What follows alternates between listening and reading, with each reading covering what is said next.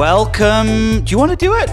Welcome to Inside the Hive. Welcome to Inside the Hive with your host, Nick Bilton. And my guest. And his guest is Kumail Nanjiani. I'm so excited to have you here.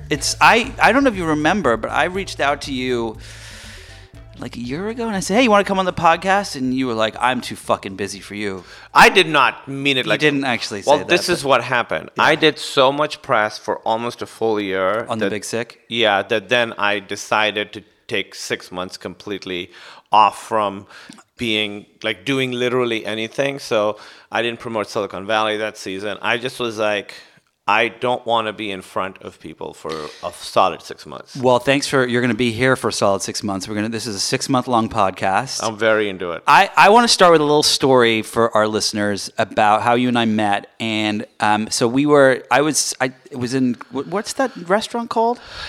I want to say it's called Farm Table. That's right. That's right. Is that what it is? I had gone to a meeting. I decided to stop at this restaurant for lunch. I was sitting at the bar next to you. We start chatting.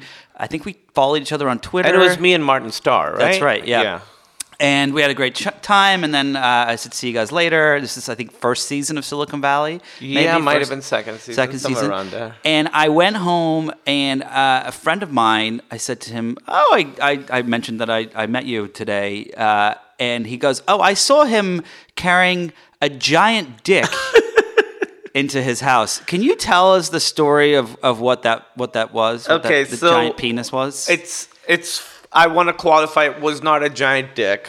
Well, what was it? And it was not me carrying. So I believe season 2 or season 3 of Silicon Valley. So that'll tell us exactly when we did meet. There's a bit where we hire like a graffiti artist to do a mural for us, and he makes a huge thing of me having. Can I say? You can say. I just said the word penis. Oh, yes. And I said the F-bomb, so. Okay, fucking the Statue of Liberty. Oh, it's wow. Like so a that's big what it was. Visual bit. Okay. And it's huge, right? It's the size of a garage door. Yeah. And there were 2 of them because there's the bit slightly changes. And so at the end of the season, they were going to throw it away. So it's a giant garage door of you having sex with a giant Statue of Liberty. Yes. Okay. I had assumed that the painting was a normal size painting that then they digitally made big for the show. So they were going to throw it away, and I was like, Mike, can I have that? Me fucking the Statue of Liberty? And Mike was like, sure.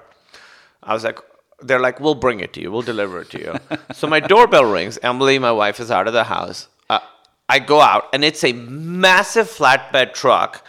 And the painting is life-size, so it's huge. It's bigger than, it would go on your garage. It's huge, and there's like tarp over it, but they take the tarp off, and it's 2 guys, and I had just moved into my house that week.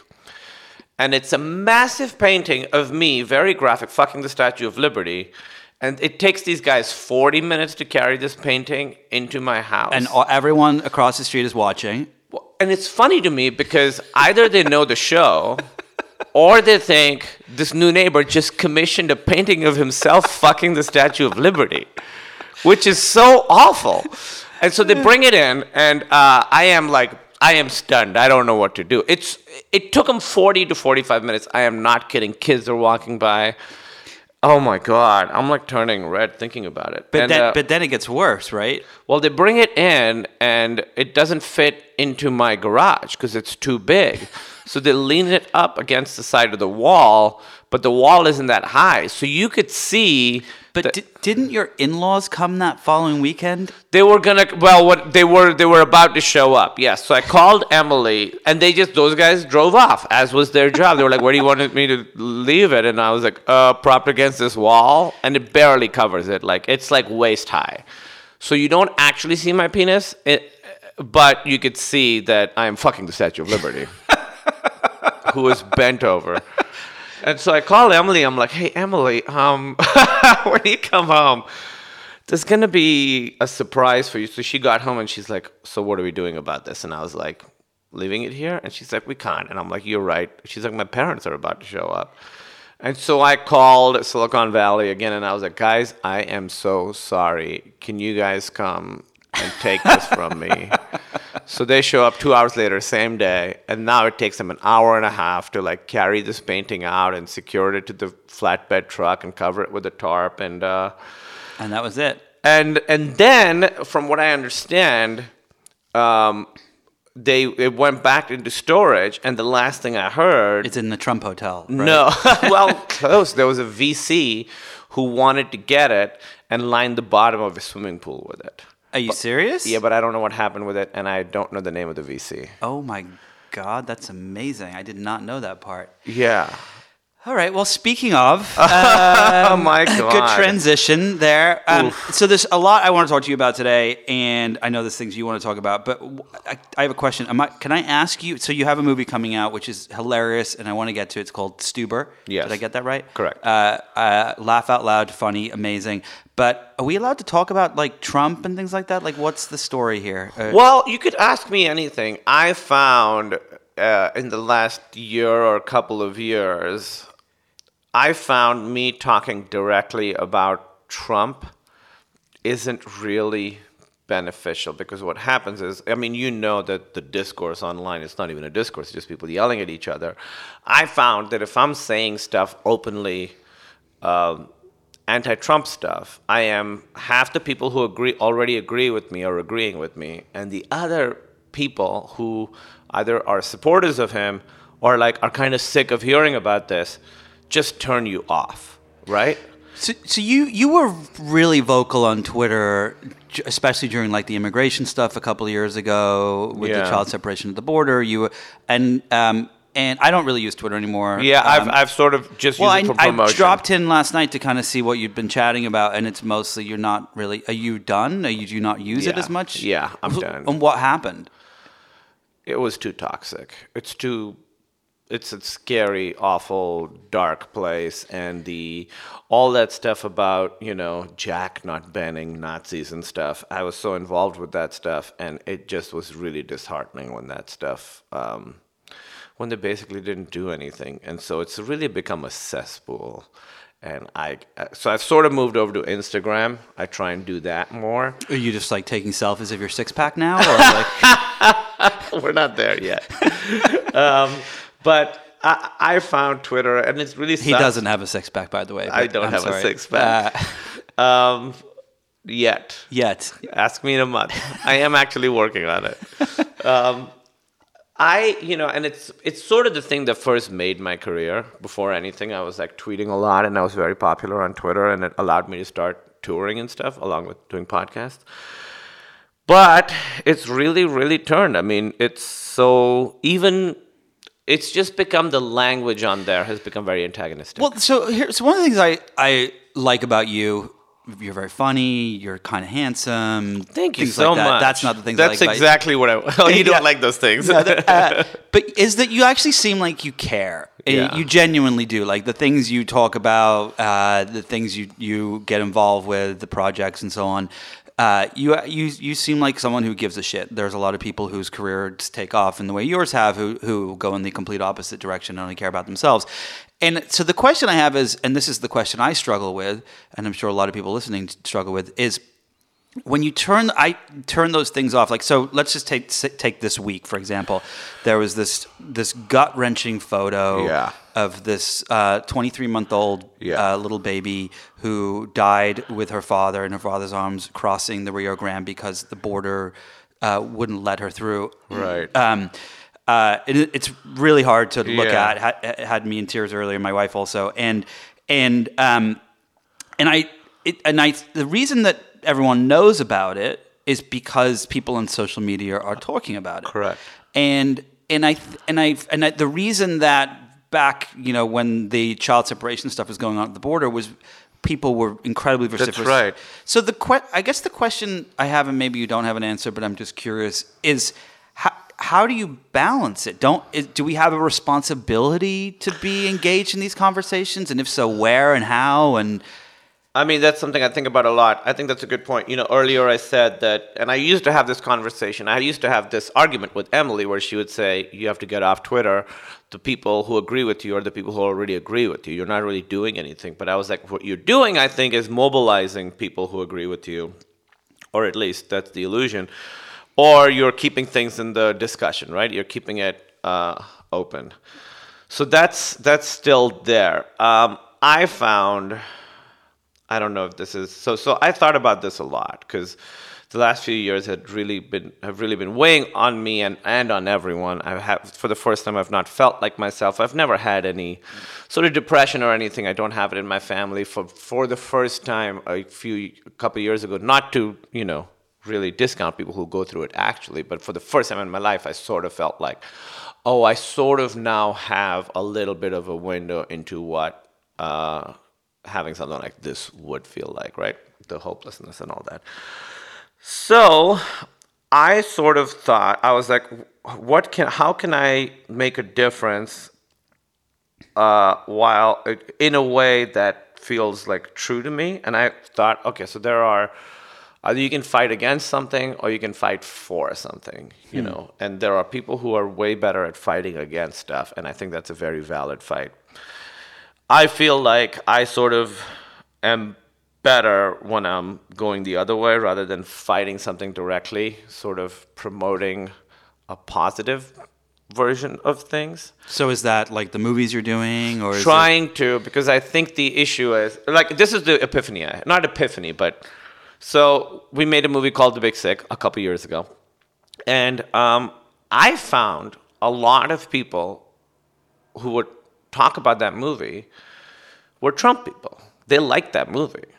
A lot of really, really right-wing people liked that movie. So when I would say something political, they would get upset. They're like, I was a big fan of yours after The Big Sick, but now I'm not so sure. That kind of stuff.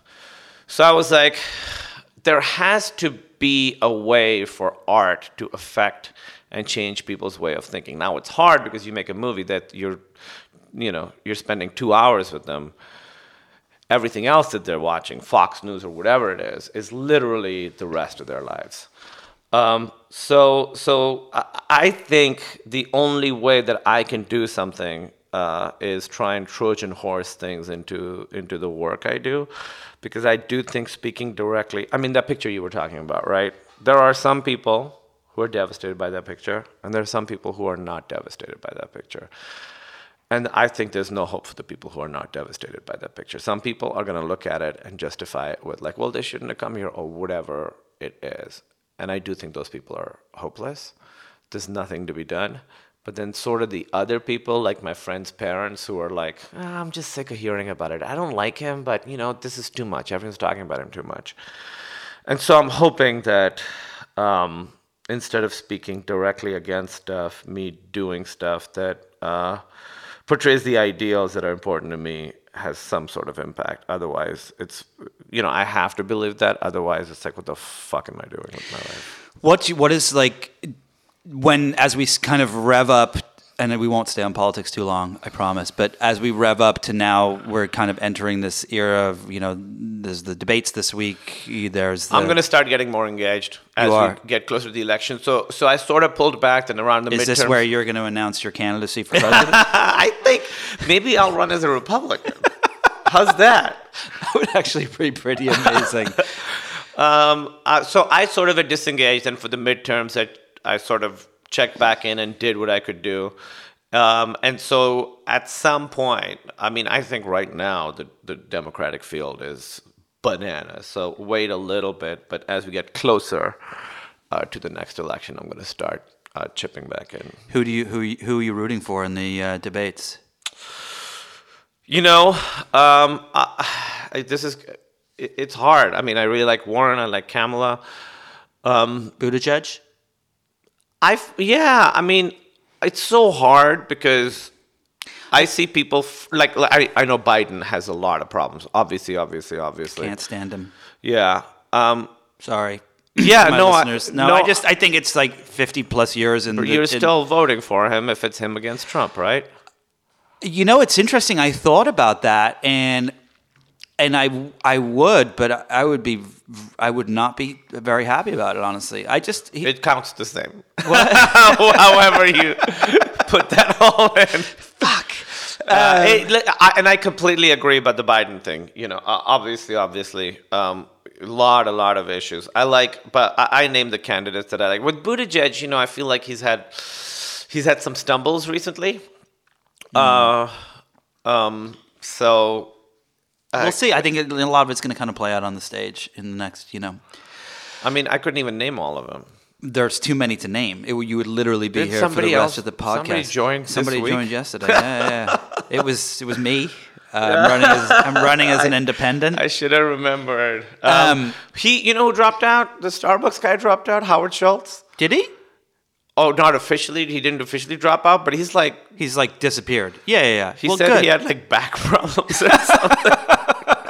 My God. It's like Trump with his shin splints getting out of Vietnam. You know what's really scary? It seems like there's going to be another term. I agree. It's terrifying. I think that we should probably have a brief moment of silence and a prayer for Ruth Bader Ginsburg to make sure she's going to be around for the next 5 years. Someone get her some orange juice. Yeah. Put a helmet on her. She shouldn't be going out. She was at the theater a couple of weeks back. Don't go to the theater. Don't go. You could fall or just popcorn or something. Yeah, exactly. Just be laying in bed, drinking vitamin C, taking all your supplements. She should get a blood boy like those VCs. Oh, yeah. So she should be pumping blood into... Yeah. You're listening to Inside the Hive with Nick Bilton. Hi, it's Radhika Jones, Editor-in-Chief of Vanity Fair. If you love digging into the week's political headlines, subscribe to Vanity Fair.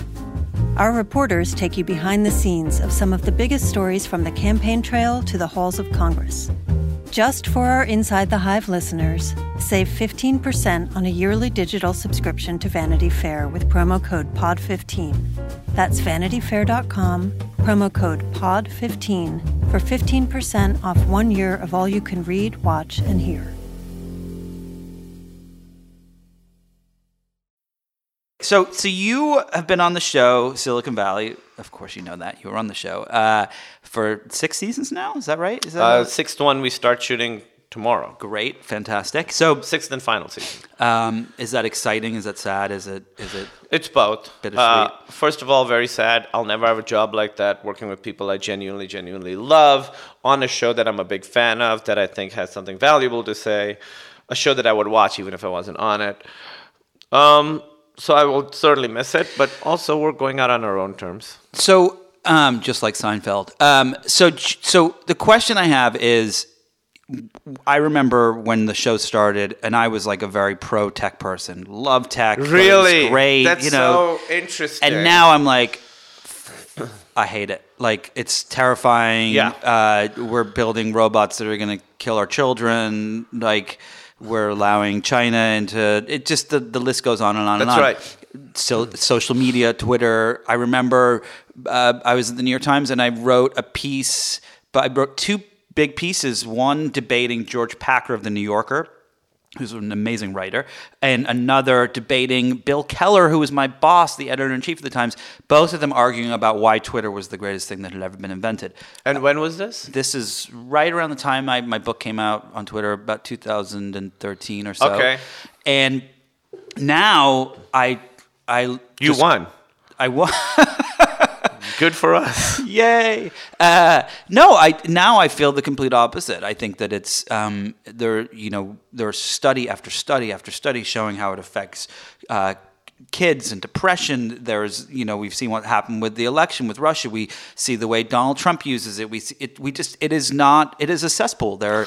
And we see the way the people who now run the company and all of these companies, Twitter, Facebook, all of them are just. They just don't care. And so the question I have for you is, has your viewpoint changed, A, yeah. and B, how does this relate to the character you play on the show in the respect of how you feel about representing this place that has fucked everyone over? Yes. So there was like a couple steps of evolution. When I first was auditioning for the show, I would tell people, hey, I'm auditioning for this Mike Judge show called Silicon Valley. And they were like, is it set in the 90s? And I was like, no, there's crazy shit happening right now. This was 2011, 2012. And so at that time, I'm sure you were very aware of Silicon Valley, but nobody knew Elon Musk. There weren't these like personalities that everyone knew about. People, just weren't aware of it. And then very quickly it became the people started sort of worshiping these people.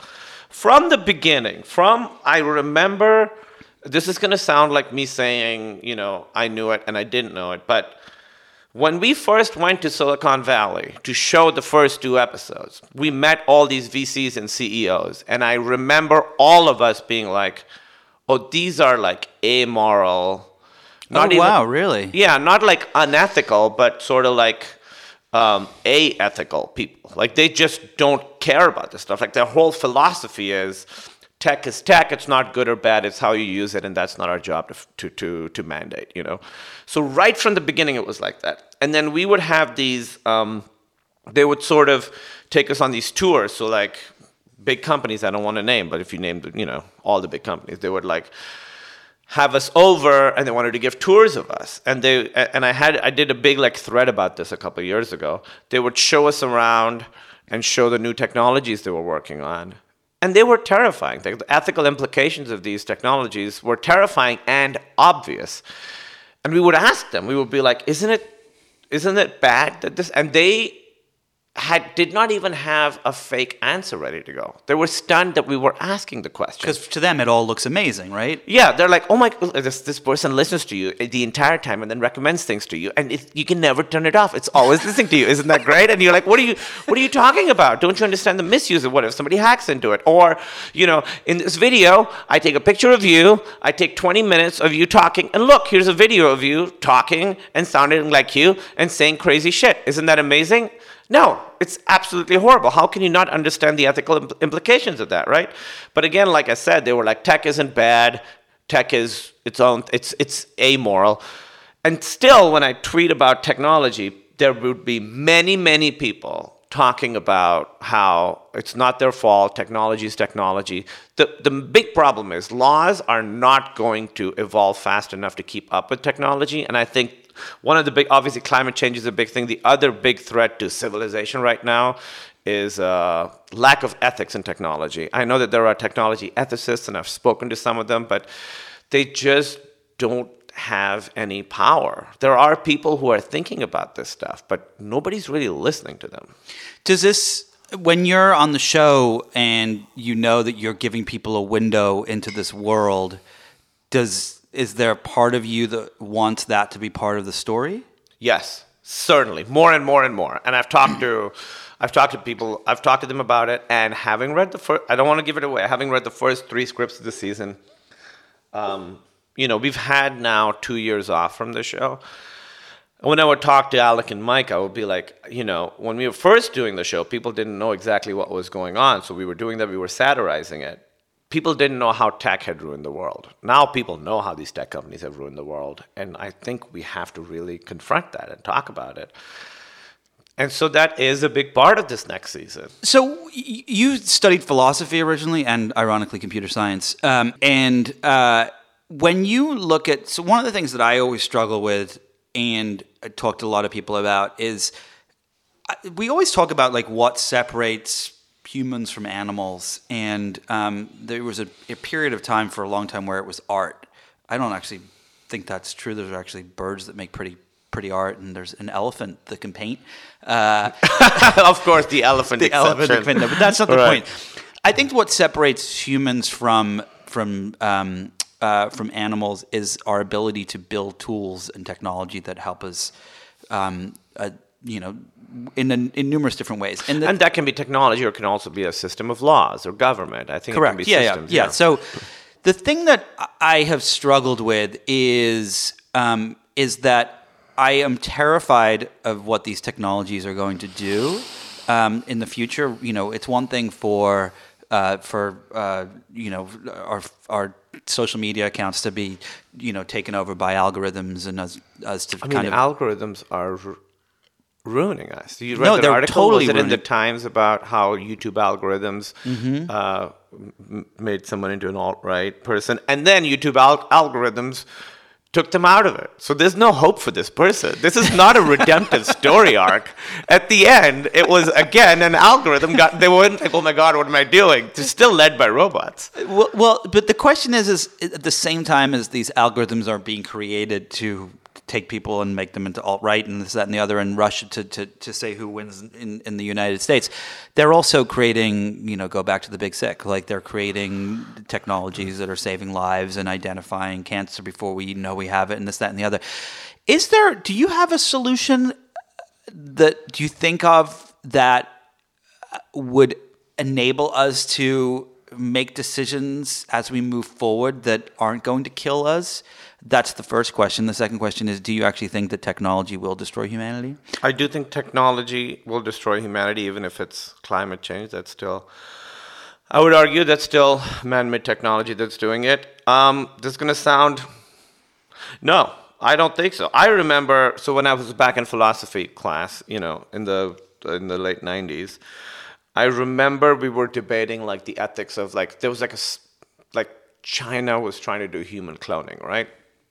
And we were arguing whether that's right or wrong. And I remember specifically having the thought, I was like, it doesn't matter if it's right or wrong. It's going to happen. It is going to happen. And that's how I feel about technology now. I mean,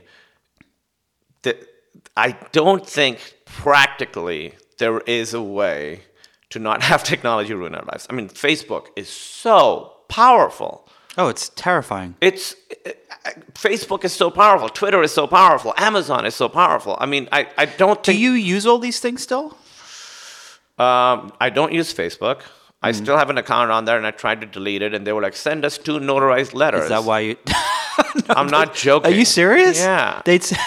It's crazy. I haven't used it in 2 years. Twitter I use for promotion. Instagram I use for promotion.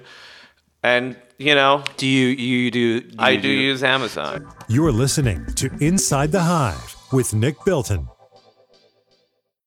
So here's the big question that I have, right? So I had this realization the other day. I'm working on some projects that to do with tech and the future and all the bad things that have happened. And I had this I was laying in bed and I got this alert, and it was like, you've used your phone for 15 hours today. It wasn't that bad, but it's still pretty bad.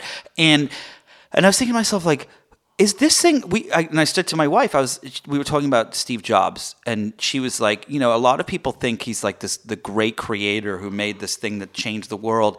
But at the end of the day, like the negatives of this device in my hand are in her opinion, and in my opinion, actually do somewhat outweigh the positives. And it's great that you can take 1,000 fucking photos of your cappuccino. It's amazing. It's amazing that you and I can message each other.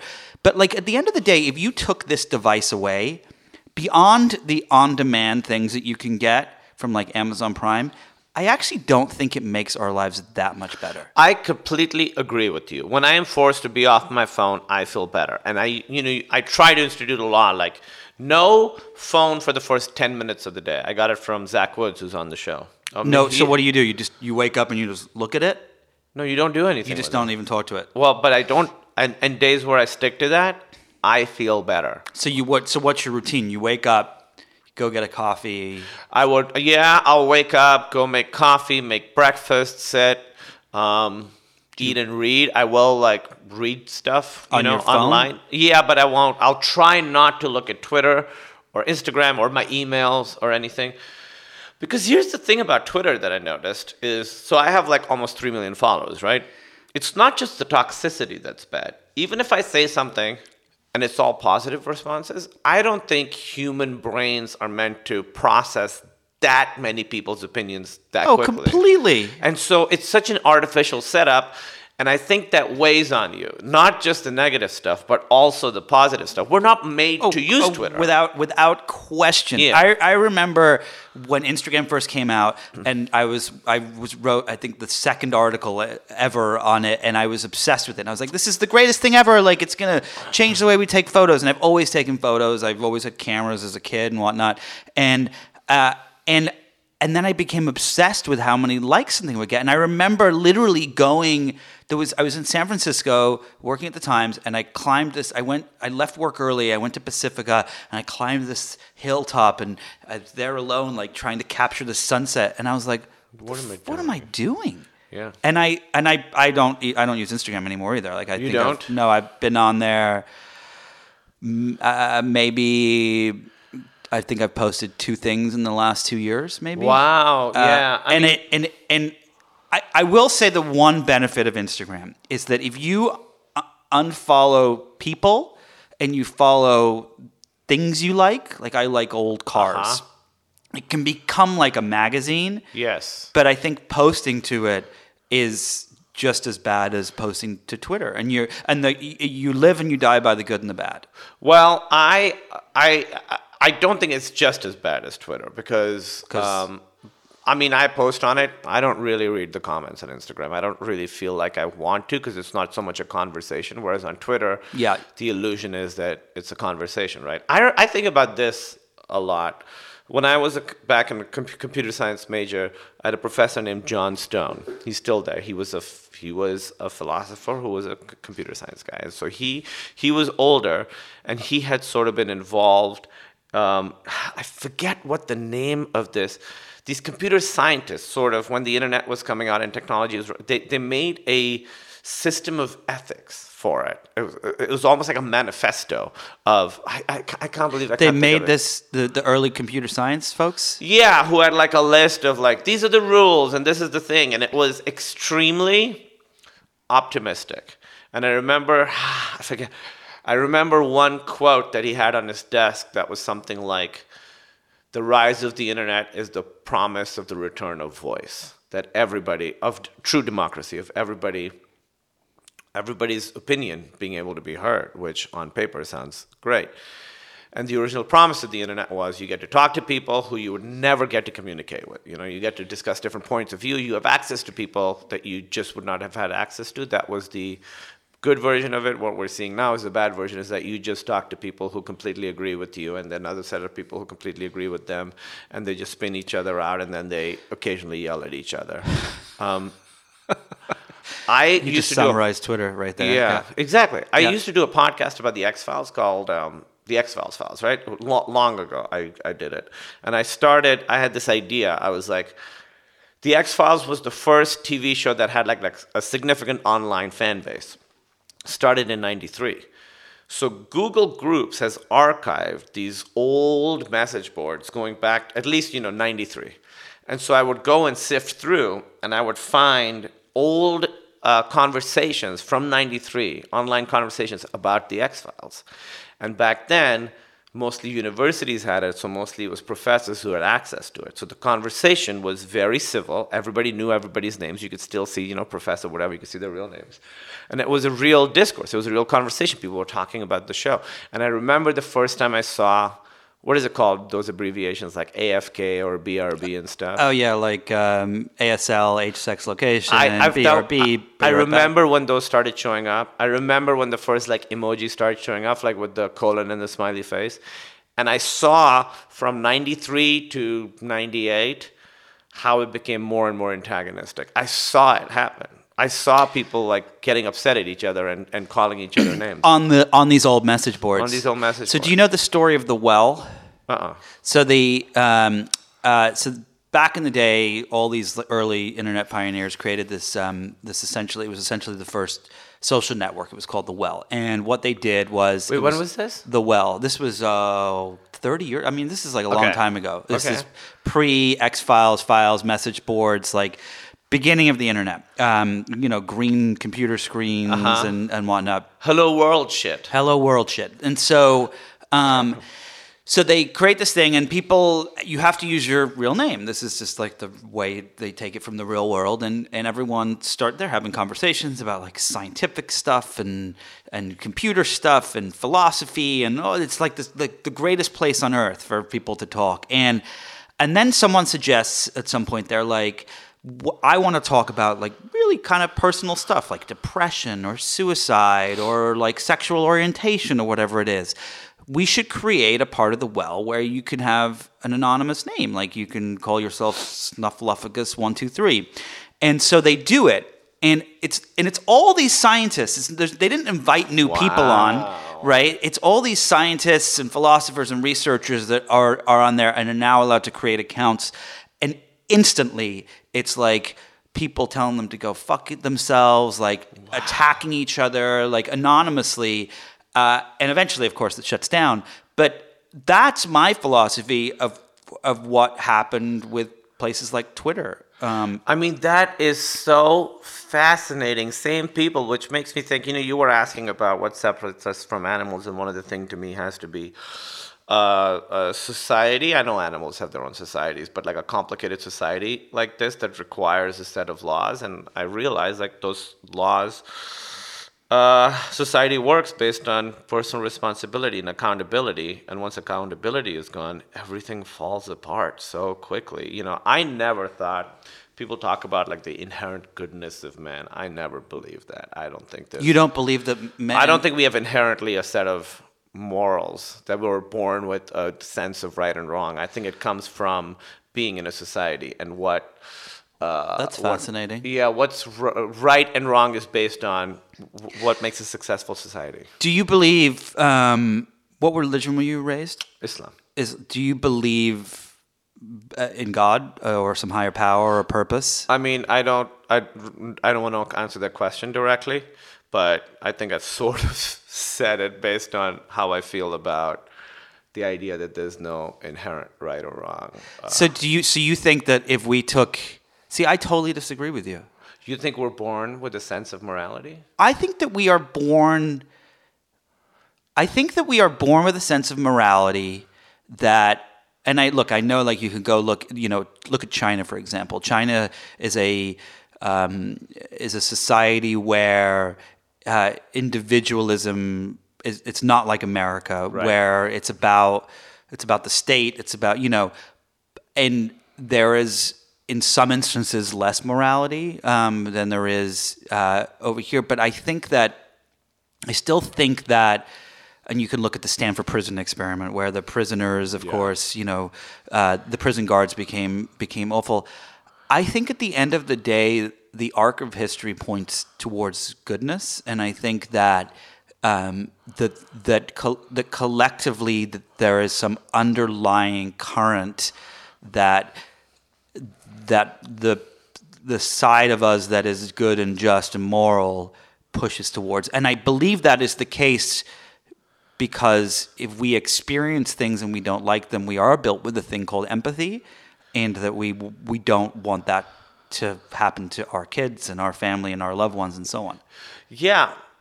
I think empathy is much more limited than we think. I mean, people can look at that picture of that little girl and her father drowning and not feel empathy.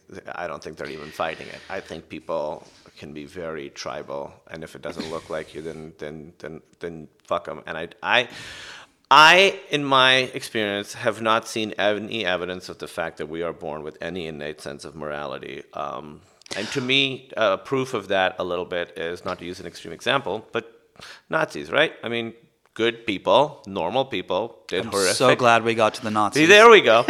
But they did horrific shit, right? I mean, you saw this lawyer arguing for how safe and secure... it was awful. I'm sure that person does not think of themselves as a bad person. She actually... I saw. She went online and... to me, that read like such...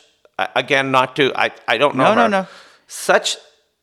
So when I did philosophy, I focused a lot on conditions in concentration camps. I read Origins of Totalitarianism by Hannah Arendt. I read Eichmann in Jerusalem, all that stuff.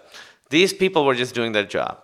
They didn't think they were doing anything wrong. They truly didn't think they were doing anything wrong. So I think good societies make good people for the most part, and bad societies make bad people for the most part. Well, this is really... depressing. What happened? I know. And I have never, ever, I consider myself a very, very optimistic person. And until the last couple of years, I've always believed that, not always, since I was like 18 or 19, since I started thinking about this stuff. I've always believed that, but it never used to depress me. In fact, it was inspiring. You're listening to Inside the Hive with Nick Bilton.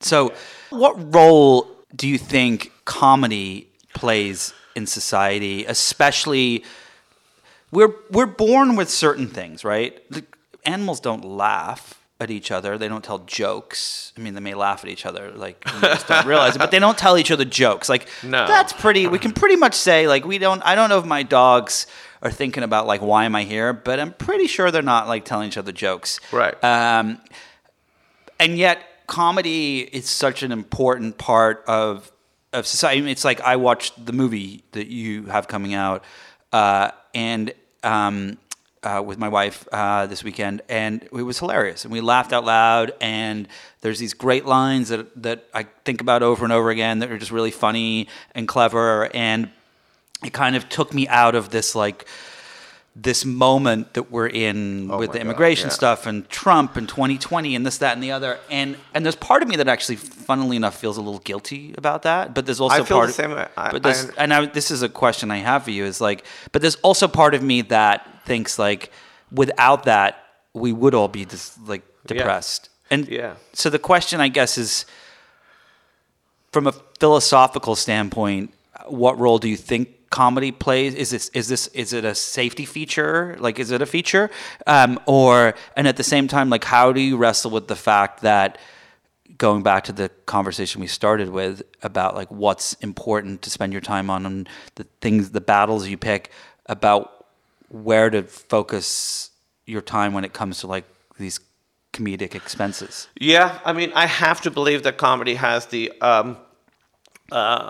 power to change the world.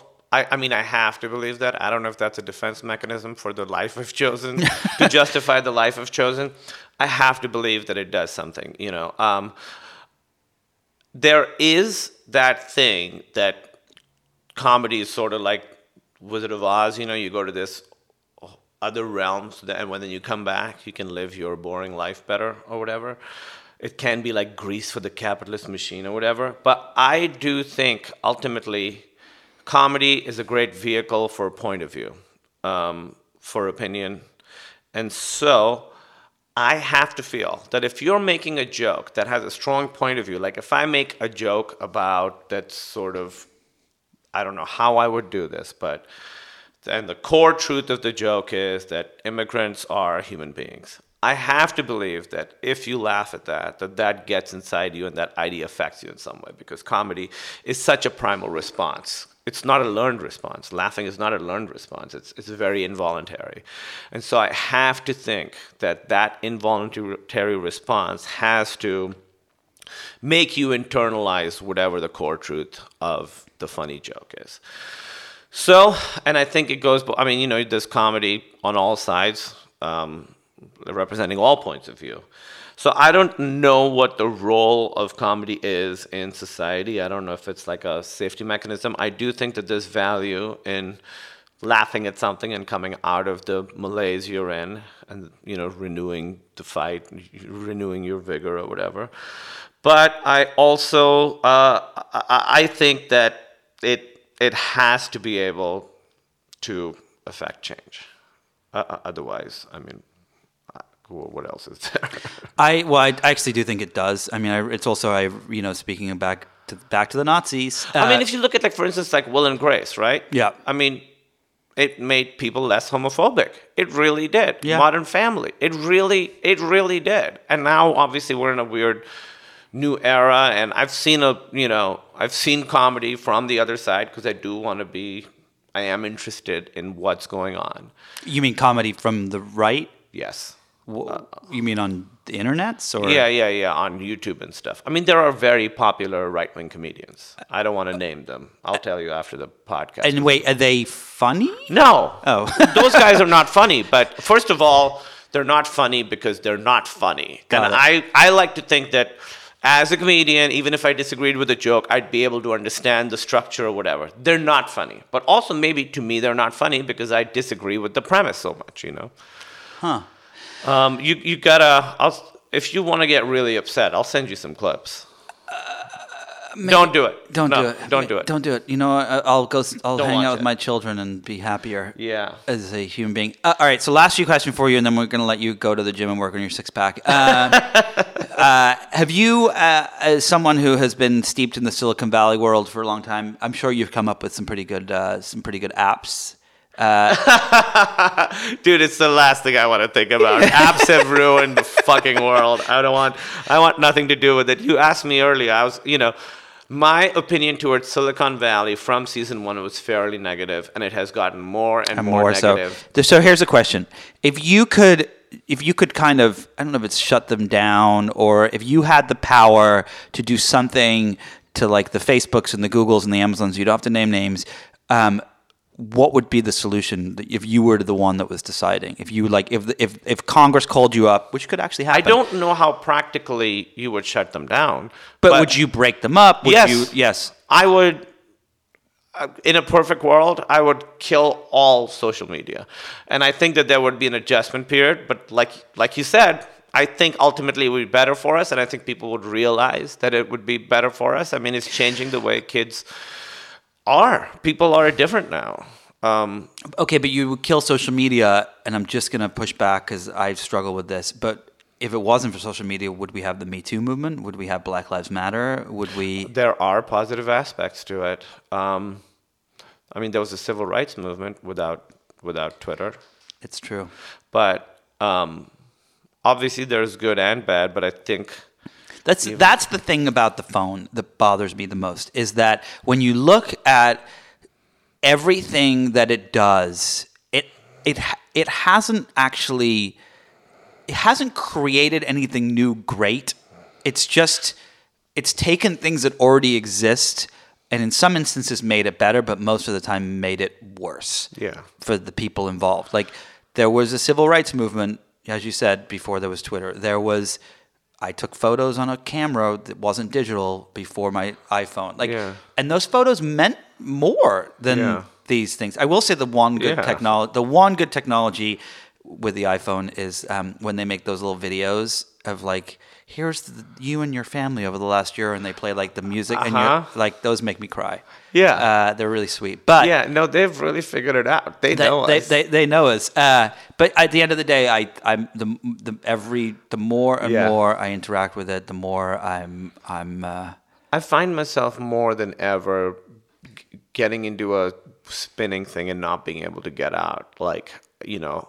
And I think it has to do with phones. And even when I'm not on a phone, it's changed the way I think. It's changed my thought pattern so that it's, I find it a little bit harder to focus on tasks as you because you're so used to moving around and stuff. I think that's real. I don't think I have a big issue with it, but it's something that I've noticed that I am aware of.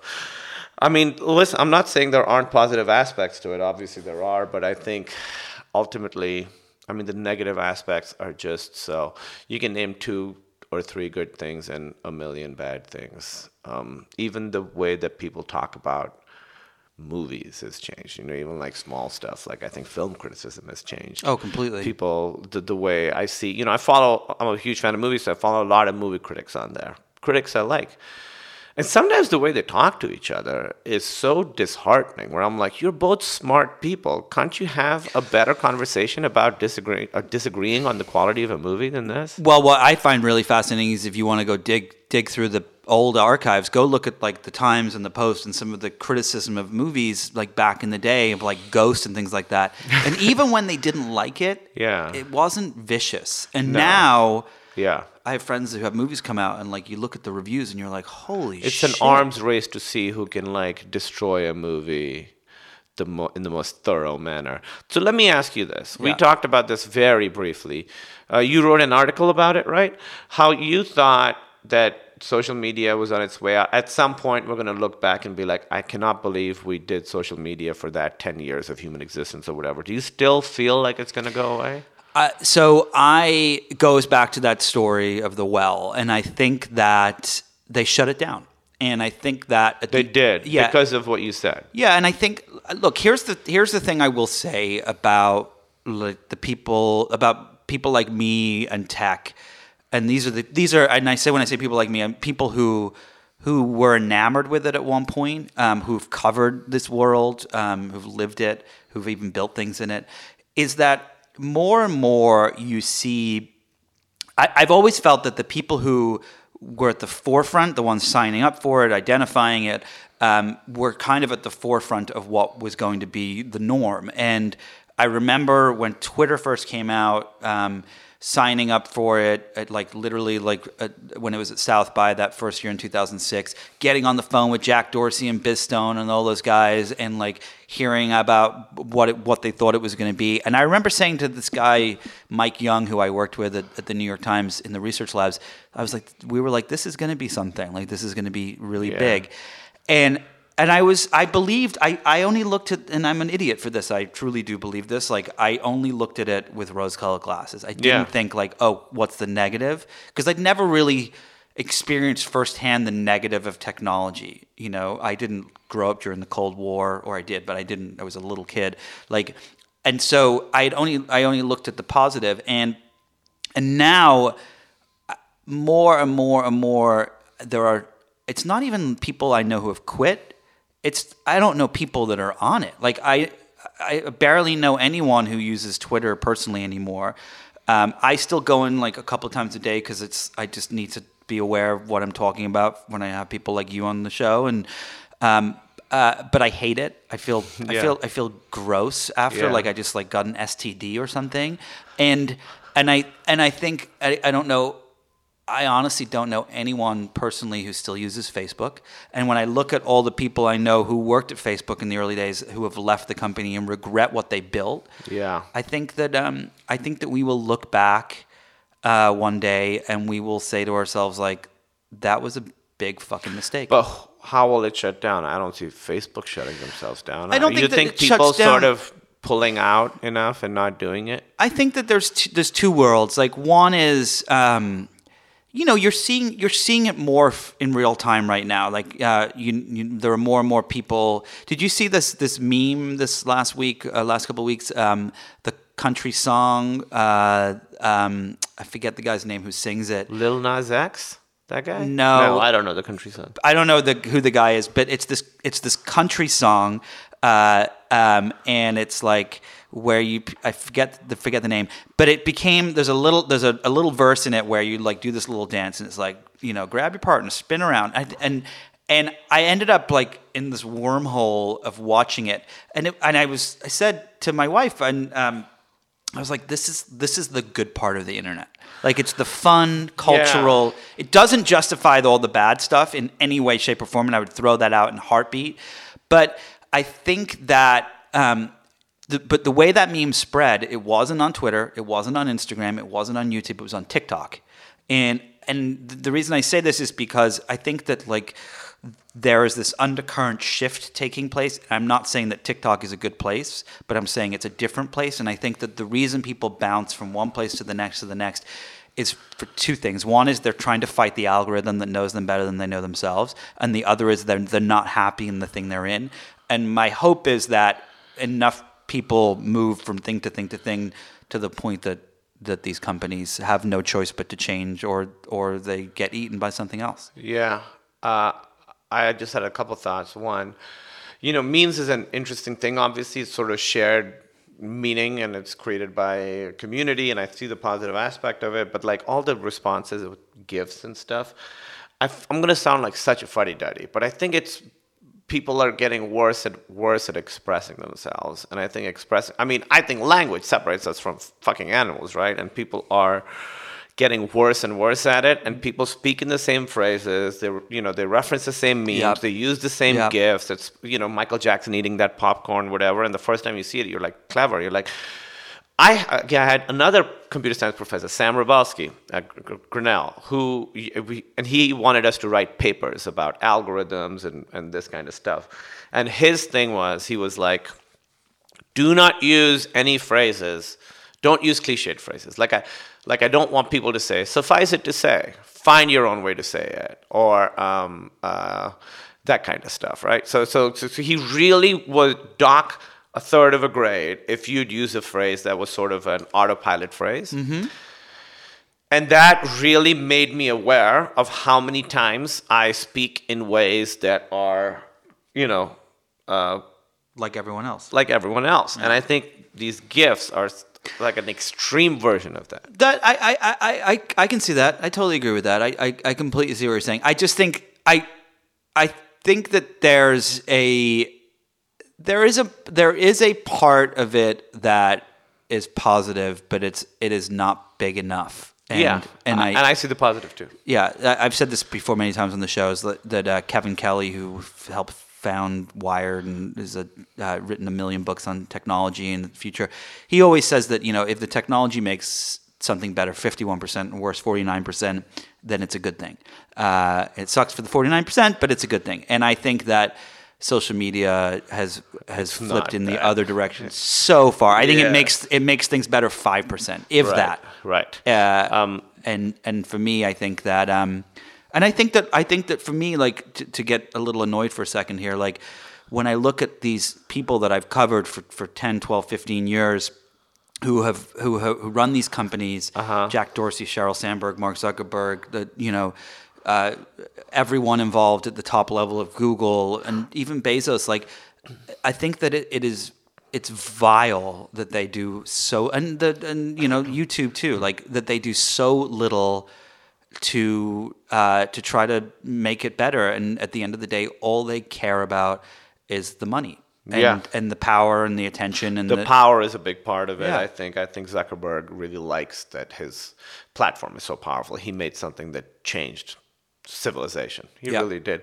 The other thing I want to say is, earlier we were talking about how I think morality is created by human beings in a society, and I know that can sound a little cynical and negative. I don't see it as cynical and negative. I really think our relationships with other people, community, what we create together is literally the most important thing. My relationships with people are literally what make me a person, and the morality that comes from that, even if we make it, doesn't make it any less beautiful or magical or important. Well, it's interesting because we had Scott Galloway on the podcast a couple weeks ago. He just has this new book out called The Algebra of Happiness, and he did all this research about, like, what makes people happy. And he spoke to all these scientists and looked at all these papers. And at the end of the day, he said the thing that makes us happy is our connections with other people. Yeah, that is it. It's not money. It's not things. It's not, it's the connections with other people. To me, that's the core of being a person, and I think everything that comes from that is truly beautiful and magical, and to me, just as valid as stone tablets that say how we should act to each other. It's something that we came up with together. All right, so last two questions. The first is we're going to do something. We're going to do the good and the bad. We'll do the bad first, because why the hell not? So what is the thing that you're most worried about from a technological standpoint in the future, or from anything standpoint? And then the second is, I'm going to ask you, since you're a comedian and you're funny, if we can end on a good note, if you have like a funny story, if you can tell a joke, if you can do a little improv. Oh my God. Well, okay, so the thing I think about a lot, there's so much bad, but I think what technology has done that is the most insidious, that to me is going to be the hardest to change in the way we see ourselves, is devaluing privacy. I talked about reading Origins of Totalitarianism, and she talks about how people having personal, private lives is very important to a just society. And technology has made it so that it's not even something that we value at all. People want to live their lives completely publicly, and it's funny that I'm the one saying this as someone who is forced to live his life somewhat publicly. But I think that that's something that's really changed. You'll have arguments with people that they're like, who cares if they're listening all the time? I don't do anything bad. I don't care. I mean, to me, that's what really scares me, even if social media goes away. Well, maybe people will reset. The other thing I've learned from Twitter, you said, how Trump uses Twitter and how Trump talks on Twitter. His sentence structure is everywhere now. Everybody talks that way. Have you noticed? Even people that you agree with will use that sentence structure, which is like something and then sad exclamation mark or scary exclamation mark, whatever. Everyone talks like that. And I don't want to name people specifically, but the way that even the idea of truth has been eroded is used by both sides, I think. Yeah, completely. I remember the first time when Trump used fake news to respond to the Russia stuff, and then... That was a term coined to talk about news on the right that was fake. Yeah. And he took that term. Yeah. And instantly after he took it, you saw all these Democrats doing the same thing, and you were like, "What the fuck? You're literally making this a part of our vernacular, and it's going to erode it on all sides." Yeah. So, all right, give us something. I don't know what's okay. Well, can I just talk about the movie? Yes, I'll just talk about the movie. The movie's fantastic. Thank you, Stuber. So this goes back to what we were talking about.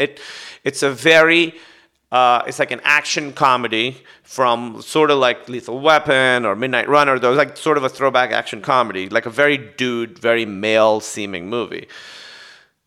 I thought it would be interesting if we were able to have a conversation about masculinity in it. And so that's kind of what was exciting to me about the movie.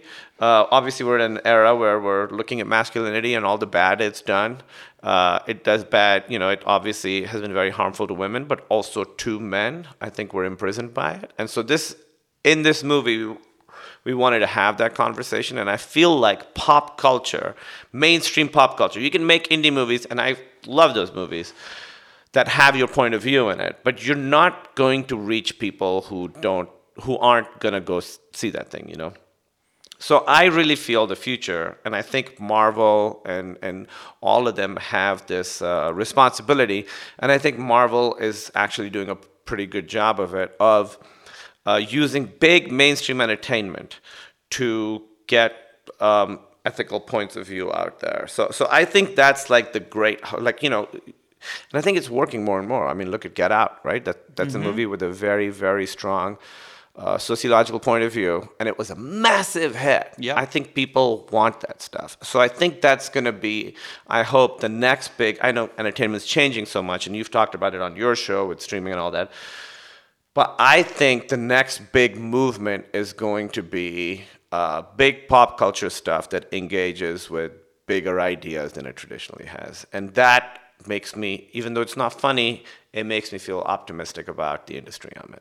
Oh, I completely 1,000% agree. I think that the biggest responsibility and I think that, years ago, like bringing it back to where we started, that picture of the little girl on the cover and her dad on the drowned is on the cover of the New York Times this week. And years ago, it would have literally changed the conversation in ways that you couldn't even imagine. When I think it was 30, 40 years ago when there was the picture of in Africa of a little kid bent over, curled over, and there was a vulture behind it. Yeah, oh my God. It literally changed the conversation. It changed aid. It changed everything. And that photo, one of the problems I think with technology and the news consumption that we do is that it's all kinds of blends together. That's exactly you go on the Daily Mail website, and by the end of it, you're like, oh, another person killed 17 people today, like whatever. And I think that I remember I had written a bunch of articles for the Times about AI and all the things that could go wrong with it, like 8 years ago. And it was literally like a Olympic diver in a swimming pool, just no one even talked about it. And then Ex Machina came out. And it was like all people could talk about was like AI. And that was my first realization of like, oh, the conversation is switching where it may begin in the news industry, and the news industry still has a massive impact. But for a lot of things, it is actually going to be pop culture and film and books and things like that are going to really kind of hit you with that tidal wave and affect change. Yeah, that's how I feel, and so that gives me hope and also something to try and work towards, because you don't want to think that you're just making stuff to distract people. No, there's the great line in the movie that I keep thinking about, where your character is pulling up to the like projects in this ghetto house, and you're like, wow, this neighborhood hasn't been gentrified at all. Yeah. It's like even just that little line is like, it makes you think about like what's going on in the city. And exactly. Exactly. It's great. Exactly. Yeah. When does the film come out? July 12th. It comes out, and it comes out a week after Spider-Man, a week before Lion King.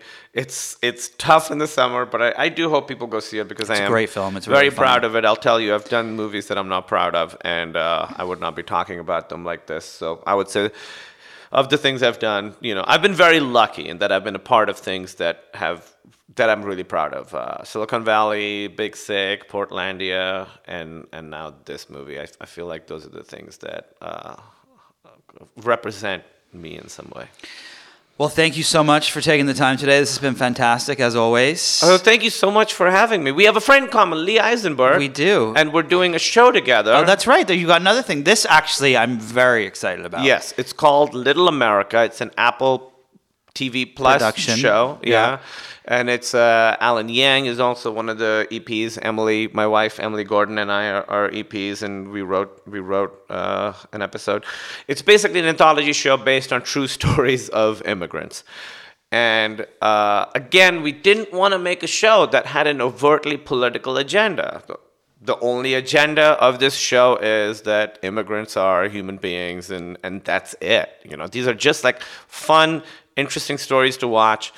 Some are big, some are small. But I'm really, really proud of this show. And Lee's, done a wonderful, wonderful job with it. Yeah, I can't wait to see it. Yeah, I'm really excited. That'll come out in the fall sometime. And then when does Silicon Valley come out? I don't think we have a date yet. I don't know. Oh. I would guess, if I had to guess, I would say end of the year. All right. Pretty soon. Cool. Well, I hope it touches on the stuff we're talking about. I hope it's a very angry season of television. Thank you so much. I really appreciate it. Thanks for having me. All right. Thanks to my guest this week, Kumail Nanjiani. If you enjoyed this conversation, and I'm sure you did, be sure to listen and subscribe to other great episodes of Inside the Hive with Nick Bilton. That's me. You can find these on Apple Podcasts, radio.com, or anywhere you get your podcasts. Don't forget to leave a review while you're there, preferably a really nice one. No one cares if all you have to say is something negative. That pretty much sounds like my podcast. Anyway, thanks to the folks at Cadence 13 for the production work, and of course to my sponsors this week, Lightstream, Fiverr, and BetterHelp. Please support them the same way you support this podcast. Go to their websites, check out the offers they have. Thanks so much. I'll see you all next week.